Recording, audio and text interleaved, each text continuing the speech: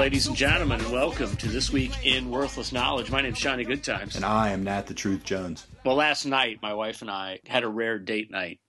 And we got to dinner, and we got this nice little Italian place, really old school place called Mr. Martino's. That's wonderful. Yeah, down in South Philly, and it's just a really nice, it's like a husband and wife team run the restaurant. Just a really nice BYO to go and, just have a romantic night together. And then toward the end of the meal, dude walks in with a couple ladies, and he sits down, and he's wearing his hat backwards. Okay. And needless to say, because I'm not a pathetic slob, right, I was offended by the behavior. And if I had had my druthers, I would have been legally allowed to roundhouse kick him to the back of the head. So the behavior you're referring to is that he came in with a baseball hat on backwards. And continued to wear it during his meal. So let me ask you something. Uh-huh. So this really bothered you? Yeah. Because you're not a pathetic slob? Correct. Would it have bothered you if it was on the other way? It would have bothered me, but not quite as much. Give me like a little bit of perspective on how much it actually bothered you. The city would be a little bit better if there were, roving gangs of toughs who took out people who behaved in such a fashion. So what's your issue exactly? It's just completely uncivilized. Uncivilized? Yeah. To wear a hat backwards in a restaurant? Correct. But like wearing it forwards wouldn't have been that big a deal? No, it's a big deal. I mean, wearing it forward is sloppy too. I'm trying to figure out like if this is like he wore a hat indoors and that bothered you, or if it was specifically that the hat was on backwards that really struck such a nasty chord with you. You don't wear a hat when you dine. Like if you want to wear a hat backwards at McDonald's, go for it. But when you go out to dinner, you don't wear a hat backwards unless you're a slob. I mean, if you went out to like a nice dinner and you wore sweatpants, I mean, it's the same thing. Or if you went to a urology conference. You went to a urology conference. Wearing sweatpants. Yeah, that's not so much slobbishness, though. It's brazen. Well, that was pragmatic. Sure. Yeah. I mean, how else were they going to know how this stuff works? So I got a feeling we're going to be calling back that episode pretty much every show from now. I want to get back to you just becoming the moral compass of the world, basically. Uh-huh. This guy ruined it for you. More or less, yeah. Huh. So do you think women should be able to wear pants? Excuse me? Do you think women should be able to wear pants in public? Yeah, that's fine. You're okay with that?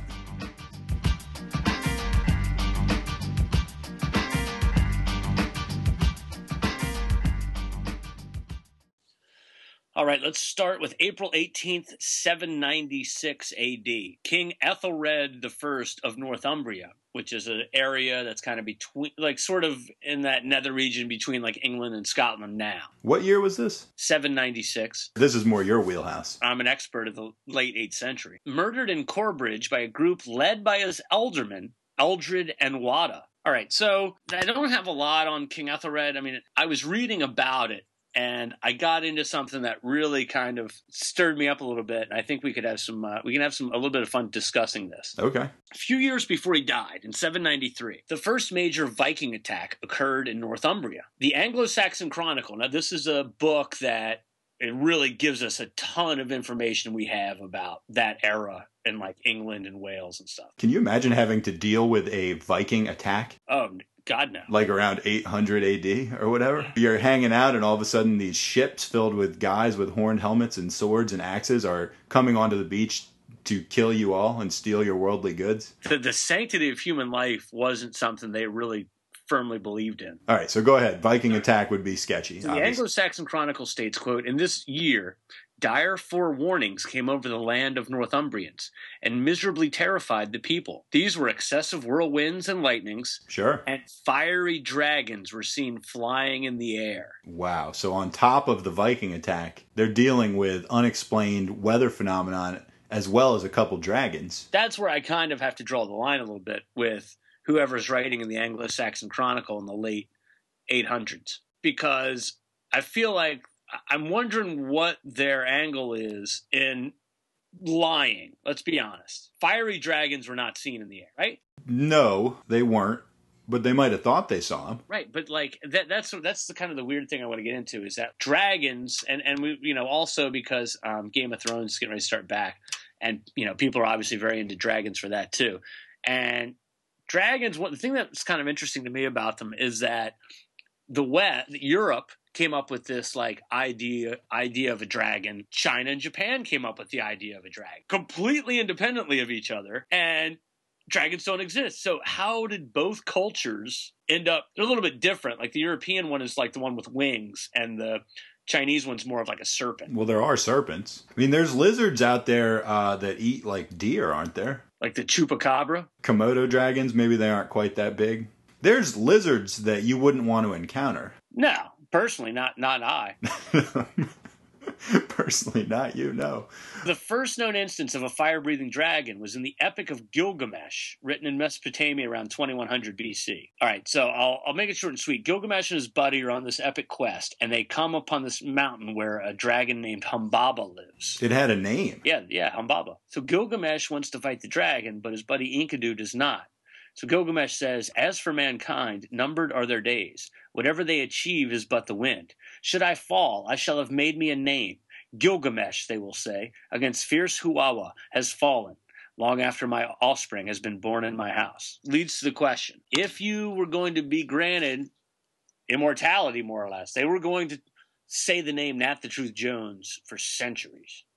I mean, they still say Gilgamesh now. If you had this chance of immortality, would you fight a dragon? And when you say immortality, you don't mean actual immortality. Hands down, like your kids could not possibly be prouder to have you as a father. When you mean immortality, what you mean essentially is Nat got killed by that dragon. Yeah, I mean, it's really an amazing way to die that people are going to talk about for a long time. Like, I remember when you were younger, and you were a bit angrier back then, and at times a bit almost forlorn. Right. I remember you once told me that the way you wanted to go was being like on top of a building and being struck by lightning and then like toppling down in front of a large crowd.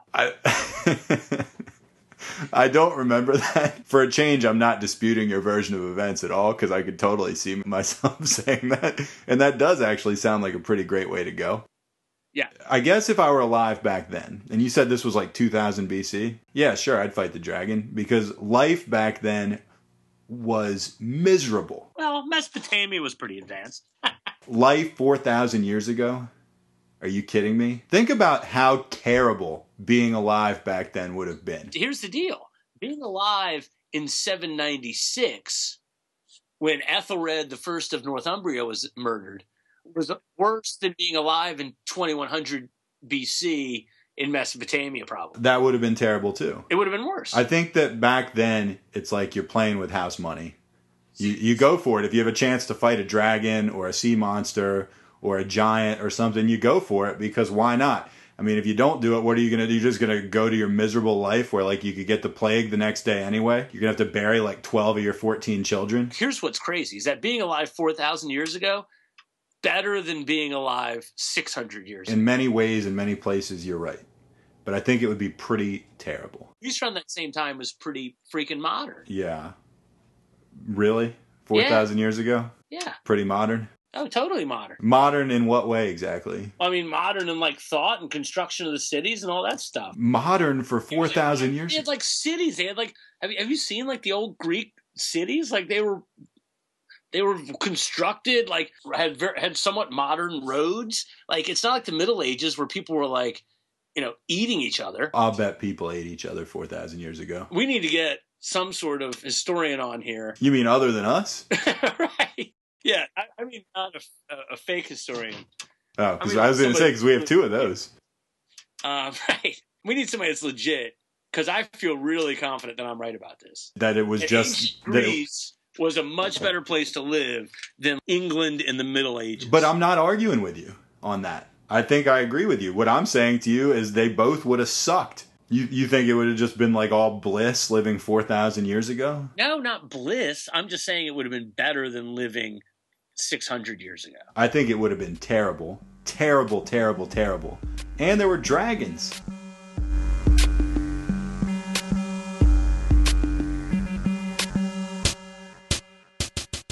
Let's move to April 19th. Suge Knight was born. Oh, wow. Good for you. Well played. Yeah. Okay, so if Suge Knight approached you...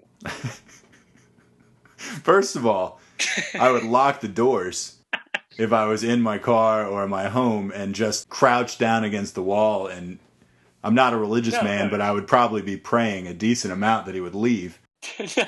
In this hypothetical, I mean, if you said to me, hey, Nat, who are the 10 guys on the planet that you would least want to have, quote unquote, approach you, as you've said, Suge Knight would definitely be in the top 10 because nothing good's going to come out of that. He's not trying to sign me to a rap deal. The only other possible thing he could be doing is extort me or kill me. And I'm not down with either of those things. Here's a question. Would you rather have Suge Knight approach you or run into a dragon? I'd say the dragon. The dragon might be more scared of me than I am of it, hypothetically. Suge Knight's not scared of me at all. I'm more scared of you than you are of him. Go ahead. If Suge Knight approached me.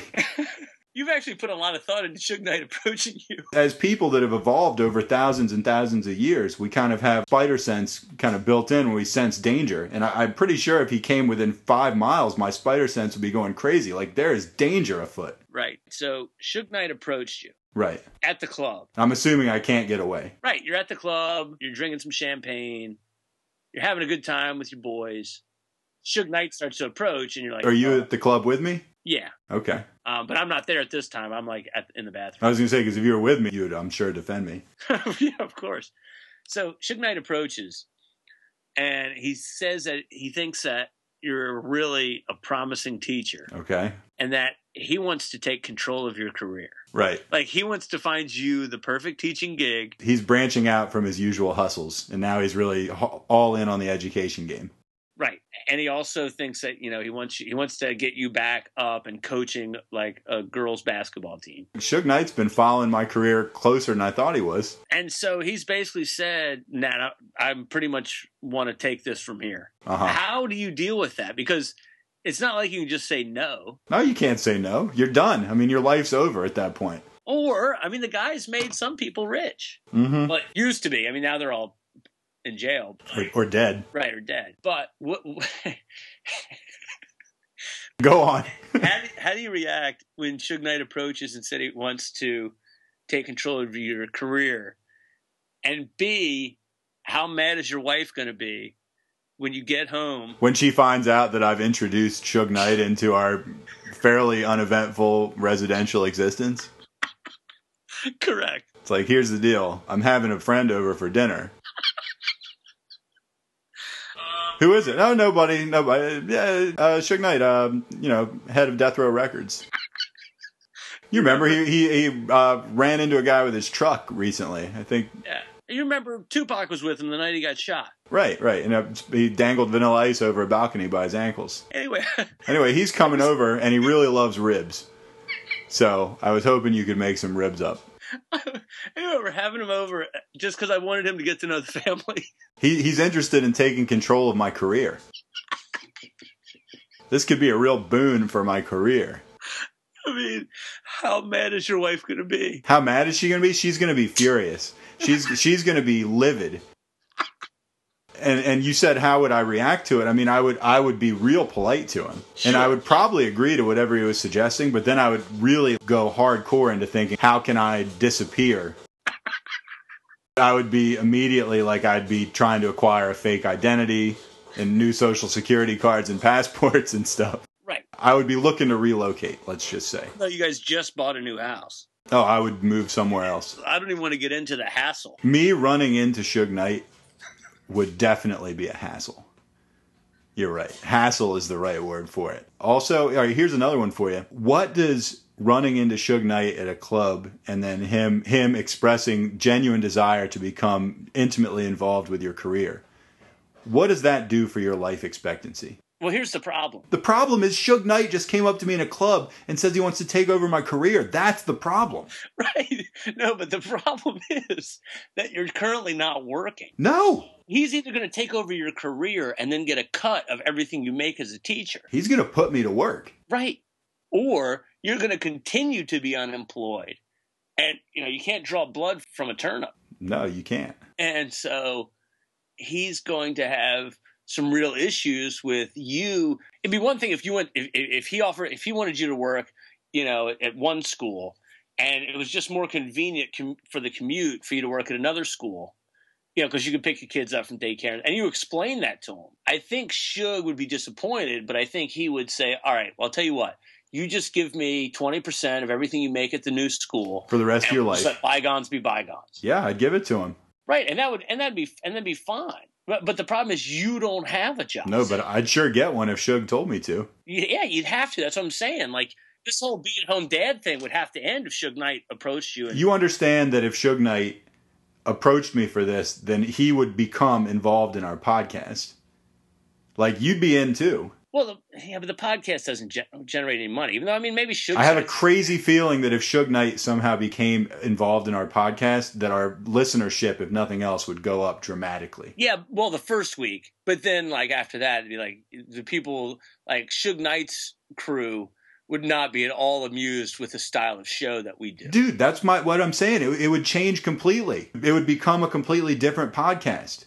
We would become mouthpieces for Suge Knight. Is that really what you want to do? Sure, yeah. So you're interested in doing business with Suge? Right. Yeah, well, not business. It's a hobby. Okay. I want to be involved in some of the same hobbies that Suge. Okay. Well, if he's listening, I'd say that's an open invite coming from you. One more thing. All right, close it out. Who would you rather let babysit your kids? Suge Knight or O.J. Simpson? I think you're going to say Suge Knight or a dragon. Suge Knight or O.J. Simpson? Who's more responsible as far as, like, watching your kids? It's tough, right? Tough. It's tough, right? OJ raised kids. He did. You know. Suge probably has kids. Probably. Yeah, I guess I'd have to go with Suge. Well, I don't know. That's tough. Not as easy as you think. Suge would probably have an entourage with him while I was watching your kids. Yes, that's the good news. There'd be lots of eyeballs.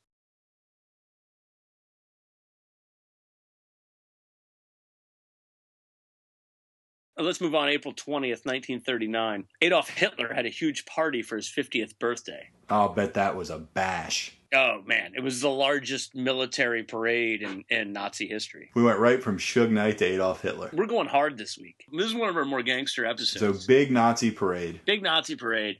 Huge party. Gifts pouring in from all over the world. What kind of stuff did he get? At midnight, Hitler's courtiers congratulated him and presented him with gifts, including statues, bronze casts, Meissen porcelain, oil paintings, tapestries, rare coins, antique weapons, and a mass of other presents, many of them kitsch. Hitler admired some, made fun of others, and ignored most. Man, oh man. There's a lot to attack here. If you're giving something kitschy to Adolf Hitler, like from Spencer's Gifts or something. You know those fish that you can put on the wall, but they sing? Right, yeah, like the striped bass. Yeah. They sing like Mac the Knife or something. Right, yeah. That's kitschy. Yeah. Or like you give him a tin that's like it's a cookie tin. Then he opens it and like this like coiled up fake snake pops out. Right. Let's imagine you're at Hitler's birthday. Right, 50th. The guy before 50th. The guy before you gives him an oil painting. let's say maybe it's an original Raphael or something, because Lord knows that there's a lot of looting going on and stuff. Sure. If someone gives him an oil painting, if someone else gives him a solid bronze bust of his, right, of the Julius Caesar. Why not? Someone else maybe gives him maybe a Gutenberg Bible, right? And then you come up and you present him with like an "I'm with stupid" shirt. And you give it to Eva Braun or something. Be like, look, isn't that great? You can wear that next to Hitler. Look, he's stupid. Yeah. How funny is that? And you give him a matching shirt, but the arrow points the other way. Those crazy kids would probably love a gag gift like that. You get one for Hitler, and you get one for, like, Ermin Goering. Maybe you give him, like a whoopee cushion or an exploding golf ball or something like that. Or an ice cube with a fly in it. Right, yeah, but it's really plastic. I think there's a lot of places you can go with getting a kitschy gift for Hitler. Yeah, sure. The joke better go over. Oh, man, the joke better go over. Like, that's a lot of pressure on a kitschy gift. A kitschy gift is always kind of going out on a limb. You really got to know the person. Which begs the question, how'd you get invited to this thing? So, like, you work on the staff. You're doing this to get noticed. You're like, oh, everyone else is going to give him a priceless piece of art. So I want to be, like, the secretary that he thinks has really got a good sense of I'm going to be the fun secretary. That's right, yeah, to Hitler. Now, here's the other thing. Hitler admired some, made fun of others, and ignored most. Now, how mad are you if you got him, like, a very rare coin, and he doesn't even open the gift. Would you rather he made fun of it or ignored it? See, that's the thing. We don't know what kind of mood he was in. Like, well, he's probably in a jovial mood. It was his 50th birthday. Biggest Nazi parade ever. Right. I would think he was in a good mood, and like when it says like made fun of others, it was in a lighthearted spirit, not mocking the person in public to humiliate them and then letting them know that he's going to have them killed the next day. But Hitler, if he's in a good mood, you know, he's nudging someone in the ribs. This guy, huh? Right. Can you believe it? This guy giving me this painting. I got 3 of these. Yeah. And he gives you a noogie.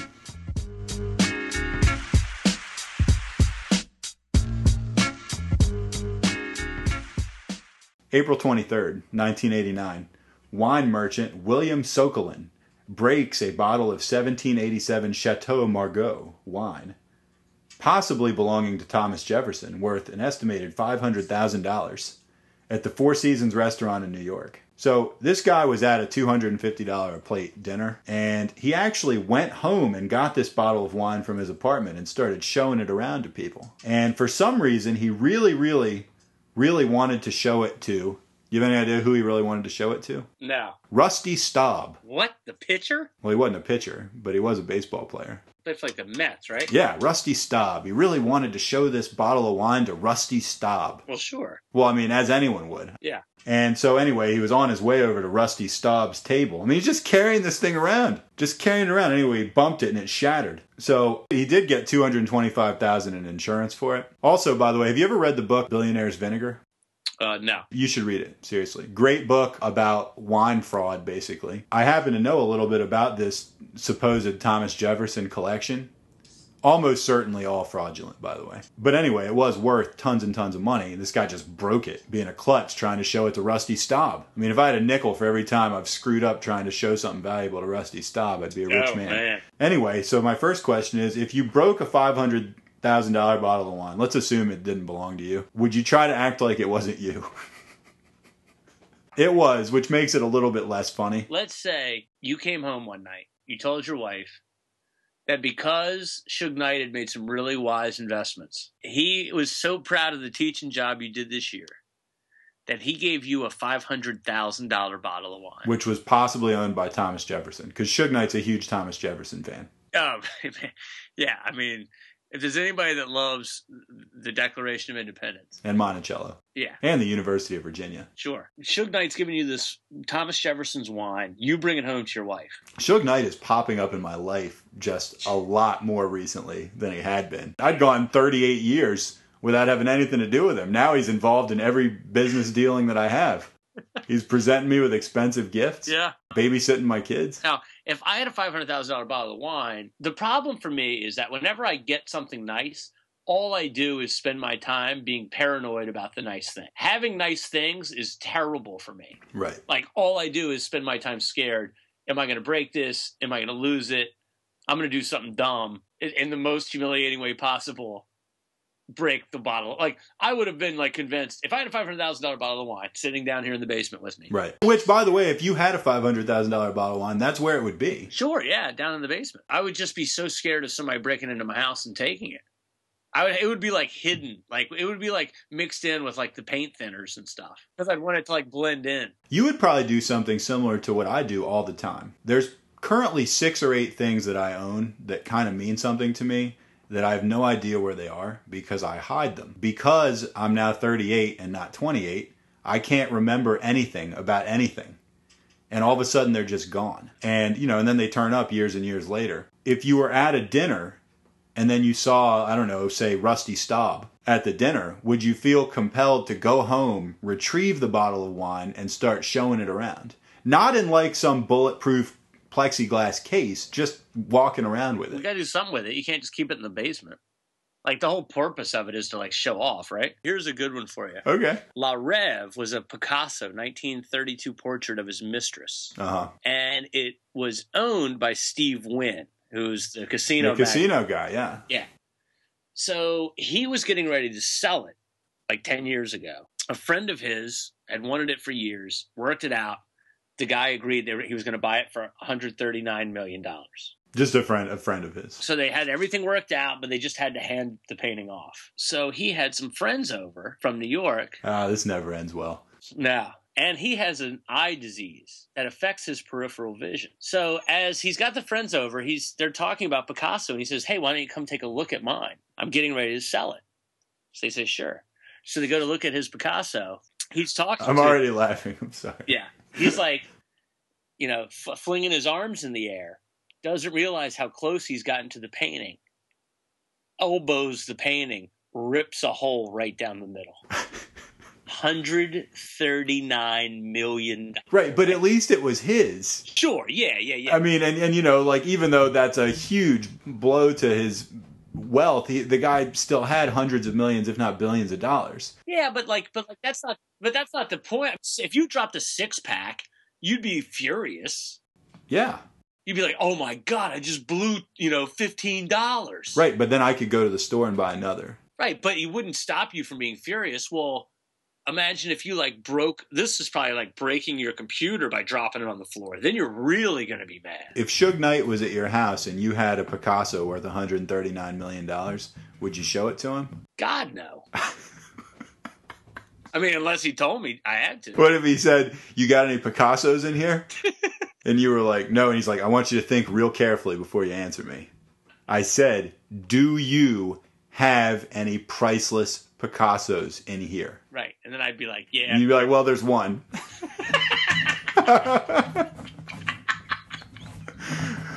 But listen, it's appraised at like $139 million.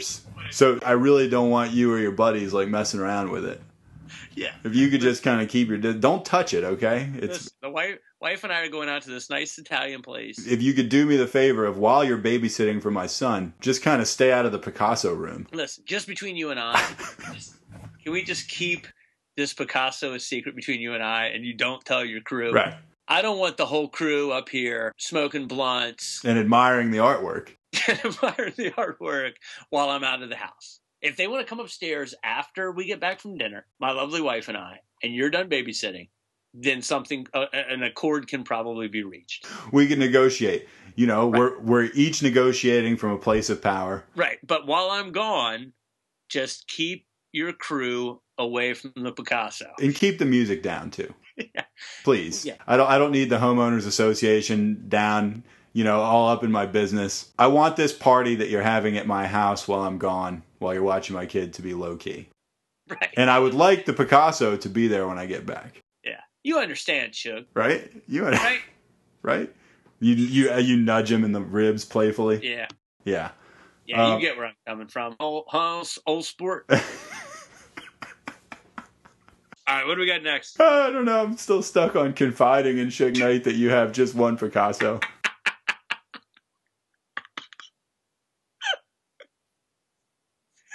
You sure you don't have any Picassos? Well, just the one.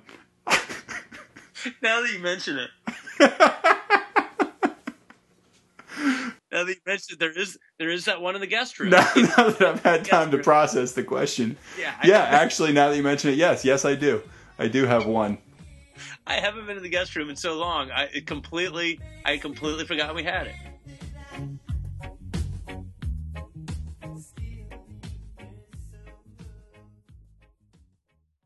We'll try to get this thing out relatively soon. I'm on spring break, which sounds like it would lend itself to having tons of time. It has not really worked out that way so far. You have spring break? Well, my wife and kid are on spring break, and so I'm at least sharing the child raising for a week. Okay. All right. Well, maybe we can knock some out during the actual daytime. I would actually really love to do that. So let me see how long the editing takes, and we'll start researching for next week ASAP. And think about pro wrestling too. I'd like to do that one soon. All right. Cool. All right, man. All right. This is Nat the Truth Jones. This is Johnny Good Times. And we'll see you guys later. Take it light.